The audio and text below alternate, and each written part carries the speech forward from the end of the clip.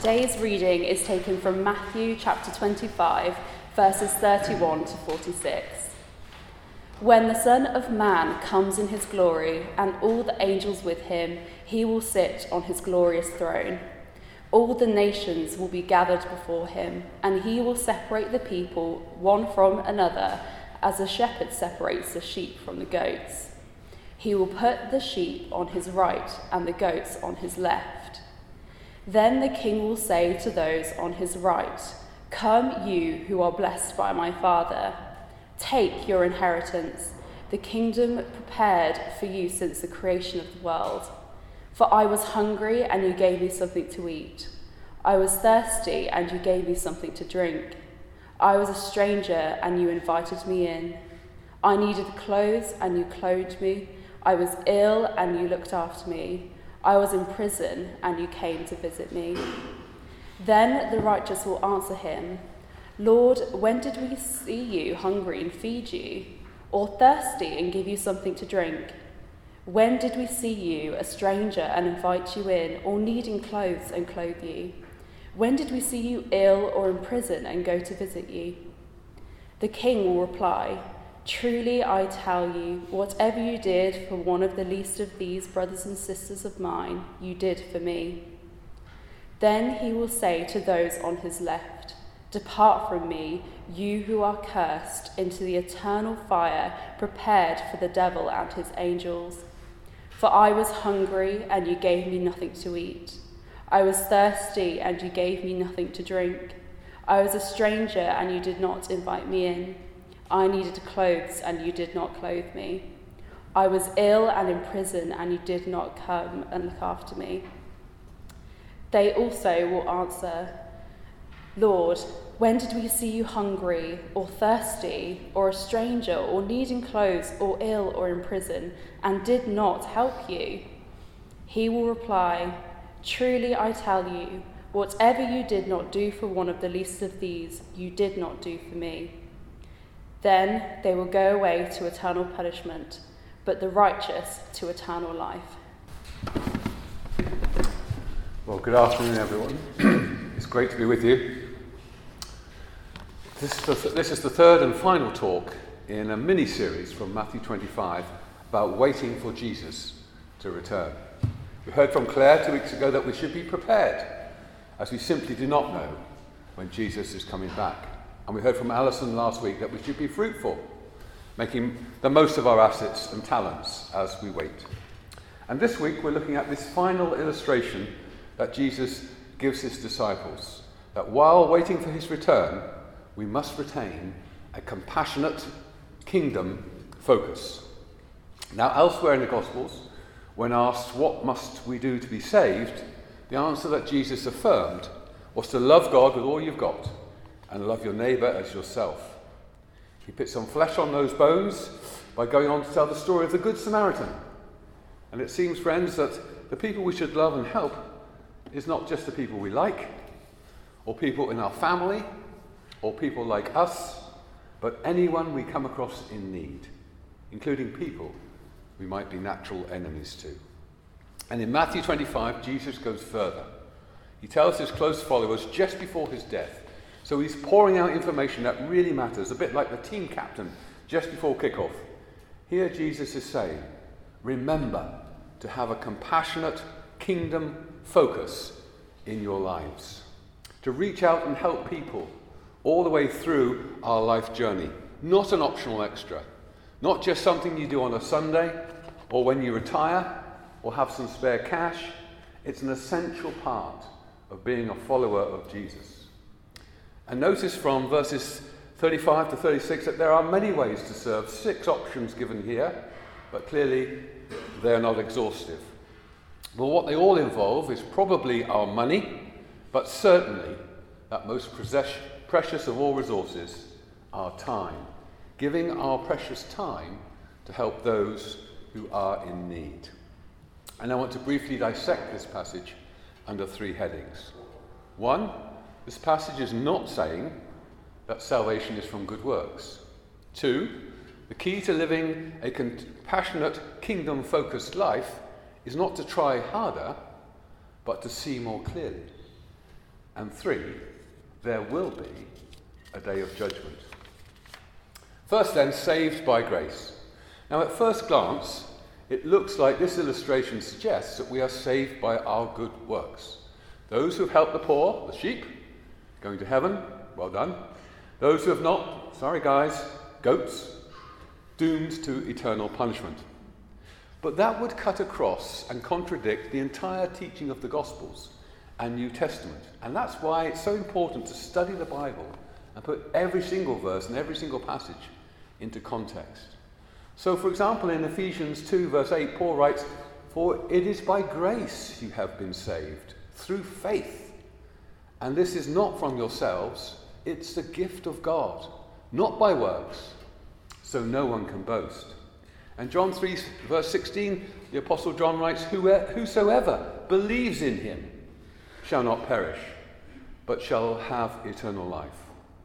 The golden thread running through the New Testament is that we cannot save ourselves, not even by a centimetre, not by our own efforts, not by our moral performance. It is faith in Christ alone that takes us from the kingdom of darkness to the kingdom of light. So what is Jesus saying then in this illustration? Well, consider 2 apple trees, if you will, side by side in September, perhaps on Sir Desmond Swain's 2,000-acre farm in Hampshire.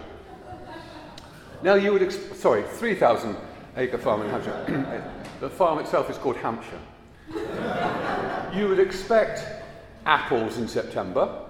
2 trees, one of them laden with apples, the other has nothing. You would assume, therefore, that the one with fruit is alive and the one without fruit is diseased or dying. But the fruit does not give life to the tree, but simply reveals whether the tree has life.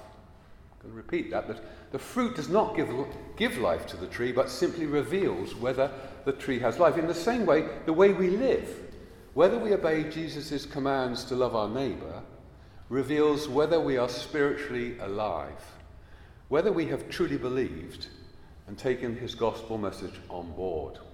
James hammers home this point in chapter 2, verse 17. Faith by itself, if it is not accompanied by action, is dead. It reminds me a bit of my old days at King's College London, just along the Thames there in the 1970s, studying law. To have a crime, you must have both mens rea and actus reus. I hope you all studied law, you know those Latin expressions, both an intention and an act. Actus reus, mens rea. In the same way, faith involves both believing and action. Faith in action. And if you're still not sure about this, consider this question. If we can get to heaven, we can achieve salvation by our own efforts, by our own good works, why did Jesus have to come and die for us? What was the point of that? So the position is clear from Scripture. We are saved by faith in Christ. But if that faith is real, it will be accompanied by good works, using our time and our money, our resources, to help others. If it's not, is our faith real? So the problem with the goats is not their lack of good works, but their lack of faith in Christ's saving grace. Now, I don't know about you, but I find this genuinely challenging when I look at my own life. I believe God called me into politics. You've heard me talk about that before. So I believe I have been obedient, and professionally, as part of my work as an MP, I suppose you could argue I am doing good works some of the time. But in preparing this talk, I became deeply challenged. What about the rest of my life? Am I truly reflecting God's grace in the way I care for those less fortunate than myself? I'll just leave that question hanging out there. Second point, the key to living a compassionate, kingdom-focused life is not to try harder, but to see more clearly. Now, you might be sitting there thinking, do you know what, that's Sir Gary Streeter chap, he might be from Devon, but he might just be right. I do need to do more to help the poor. I haven't been reflecting God's love in the way I've been living. I will do better. My friends, if you resolve today to do more to help the poor through gritted teeth, you will almost certainly fail in the medium to long term. I really enjoyed reading Animal Farm as a teenager, and love the character of the big horse, Boxer. Some of you are looking at me with glazed eyes. What the heck's he talking about now? It was a classic book that we all used to read many years ago. His response to every situation was, I will try harder. I will work harder. No matter what the problem was, Boxer would say, I will work harder. Now, we all know people like that. You might be one of them. I'm not. But if your response to Scripture is simply, I will try harder, you will run out of steam after a while. So I want to encourage us all today in response to this challenging passage, which tells us that our faith should be accompanied by good works, not to resolve to try harder, but to see more clearly. What do I mean by that? I believe that long-term sustainable change in our hearts and in our lives comes when we see more clearly and understand and embrace who Jesus is and what he has really done for us. Maybe when you think of him on the cross, dying for our sins. That's great, but is it enough? It's now that time of year when we will be seeing pictures of a baby in a manger, and that's good also, to remember that he came from heaven as a vulnerable baby to live a perfect life, teaching his disciples for 3 years before his death. But I want to offer 3 other images of our Saviour today. Think first of him with the Father and the Holy Spirit at the creation of the universe. The first chapter of John tells us that everything was made through Jesus. Nothing was made that wasn't made through him. Think of all that power and glory. Think of him as part of the triune God, the Trinity, in an everlasting circle of love and preferment one to the other. Think of his glory. That is what he was prepared to give up, to come to us at Christmas as a baby. Reflect on that. Why would he do that?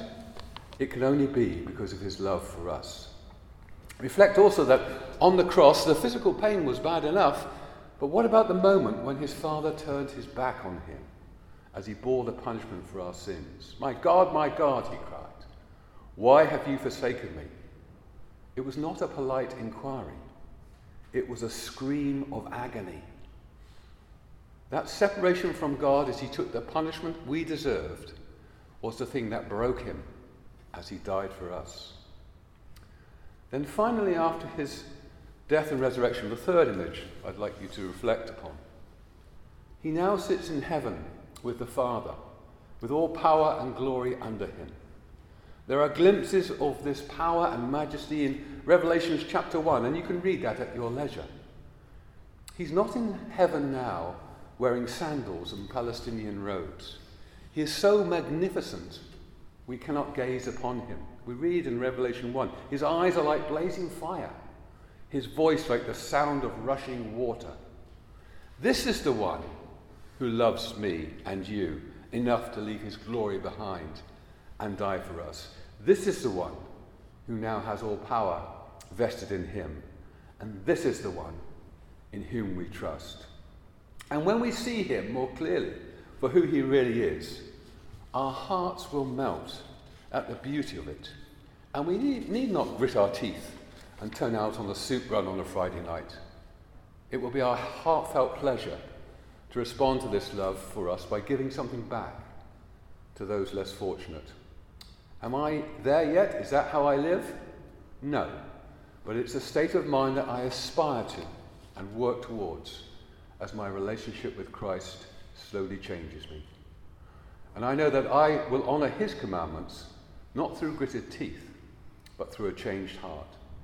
And if I were to pray for one decision by us all today following this short talk, it's that we would all individually receive a clearer understanding of who Jesus is and what he has done for me, knowing that the impact on us will gradually lead to a changed way of living. And third and finally then, there will be a day of judgment. To believe that there will be a day of judgment seems a primitive thing to say in an age where most people believe that all of this started by accident, there's no external force behind the universe, that we were here because of a big bang and billions of years of evolution, Most people believe this, it has to be said by default. They've never sat down and thought it through for themselves. Most people have simply imbibed the spirit of the age, ignoring its many flaws.